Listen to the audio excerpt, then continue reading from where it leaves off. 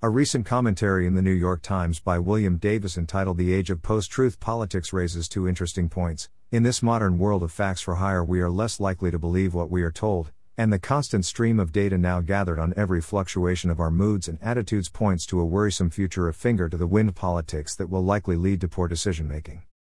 Before we begin wringing our hands, I must hasten to point out that the learned class have been predicting the demise of our collective judgment since the dawn of time. Our own electoral college, for example, exists solely to protect American democracy from the irrational decisions of the mob when choosing our leaders.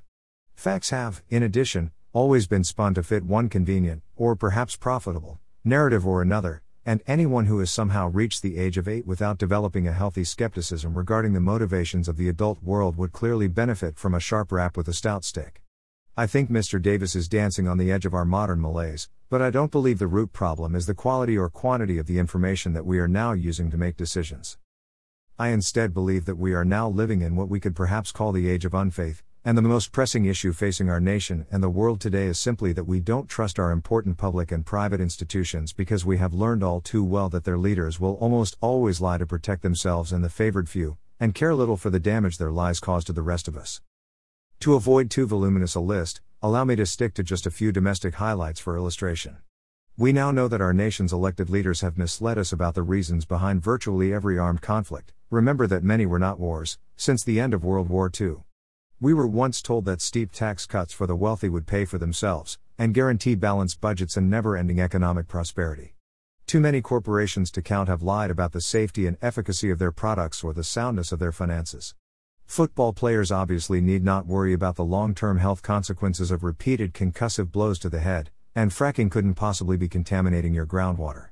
Oh, and just in case you somehow missed it, your benevolent government lied to you about spying on all your phone calls, mail, and internet. It's for your own good, by the way.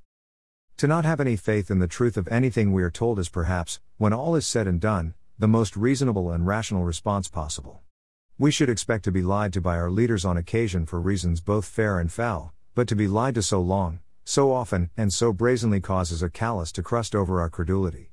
The wonder would be were it otherwise, and the fact that we have turned into an angry world of individuals that refuse to be led is a surprise only to those at the highest levels of business, government, and academia, those, in other words, most insulated from the consequences of their own feckless behavior. Unfortunately, those who are angry and lacking faith in their institutions and leaders are not going to be much attracted to solutions that require personal responsibility and shared sacrifice, as so many inevitably do, simply because they have no faith in the veracity of their leaders or truth of the situation at hand.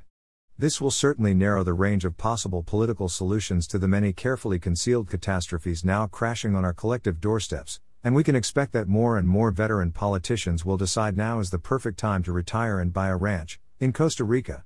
We're going to be looking for someone to blame when it all comes down, and it would be a very good idea for many to be somewhere far, far away.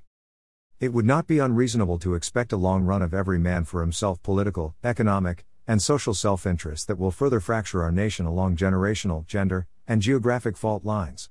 I will, however, spit in the eye of any self-righteous pundit who pontificates about how selfish or uncaring our nation has become. We are neither. We are simply weary of being played for chumps, and our insularity is the result of a loss of faith that is largely the fault of leaders who have spent several generations taking advantage of our innocent trust in their good intentions.